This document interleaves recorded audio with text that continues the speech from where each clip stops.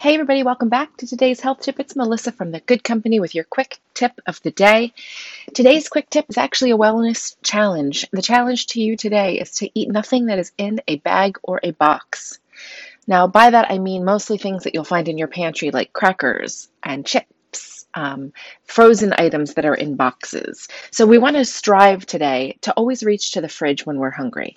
An apple, a banana, a salad for lunch, some grilled chicken with vegetables for dinner.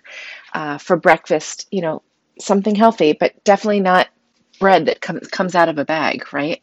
So keep it fresh, keep it light, keep it healthy, and nothing in a bag or a box today. Let me know how you do.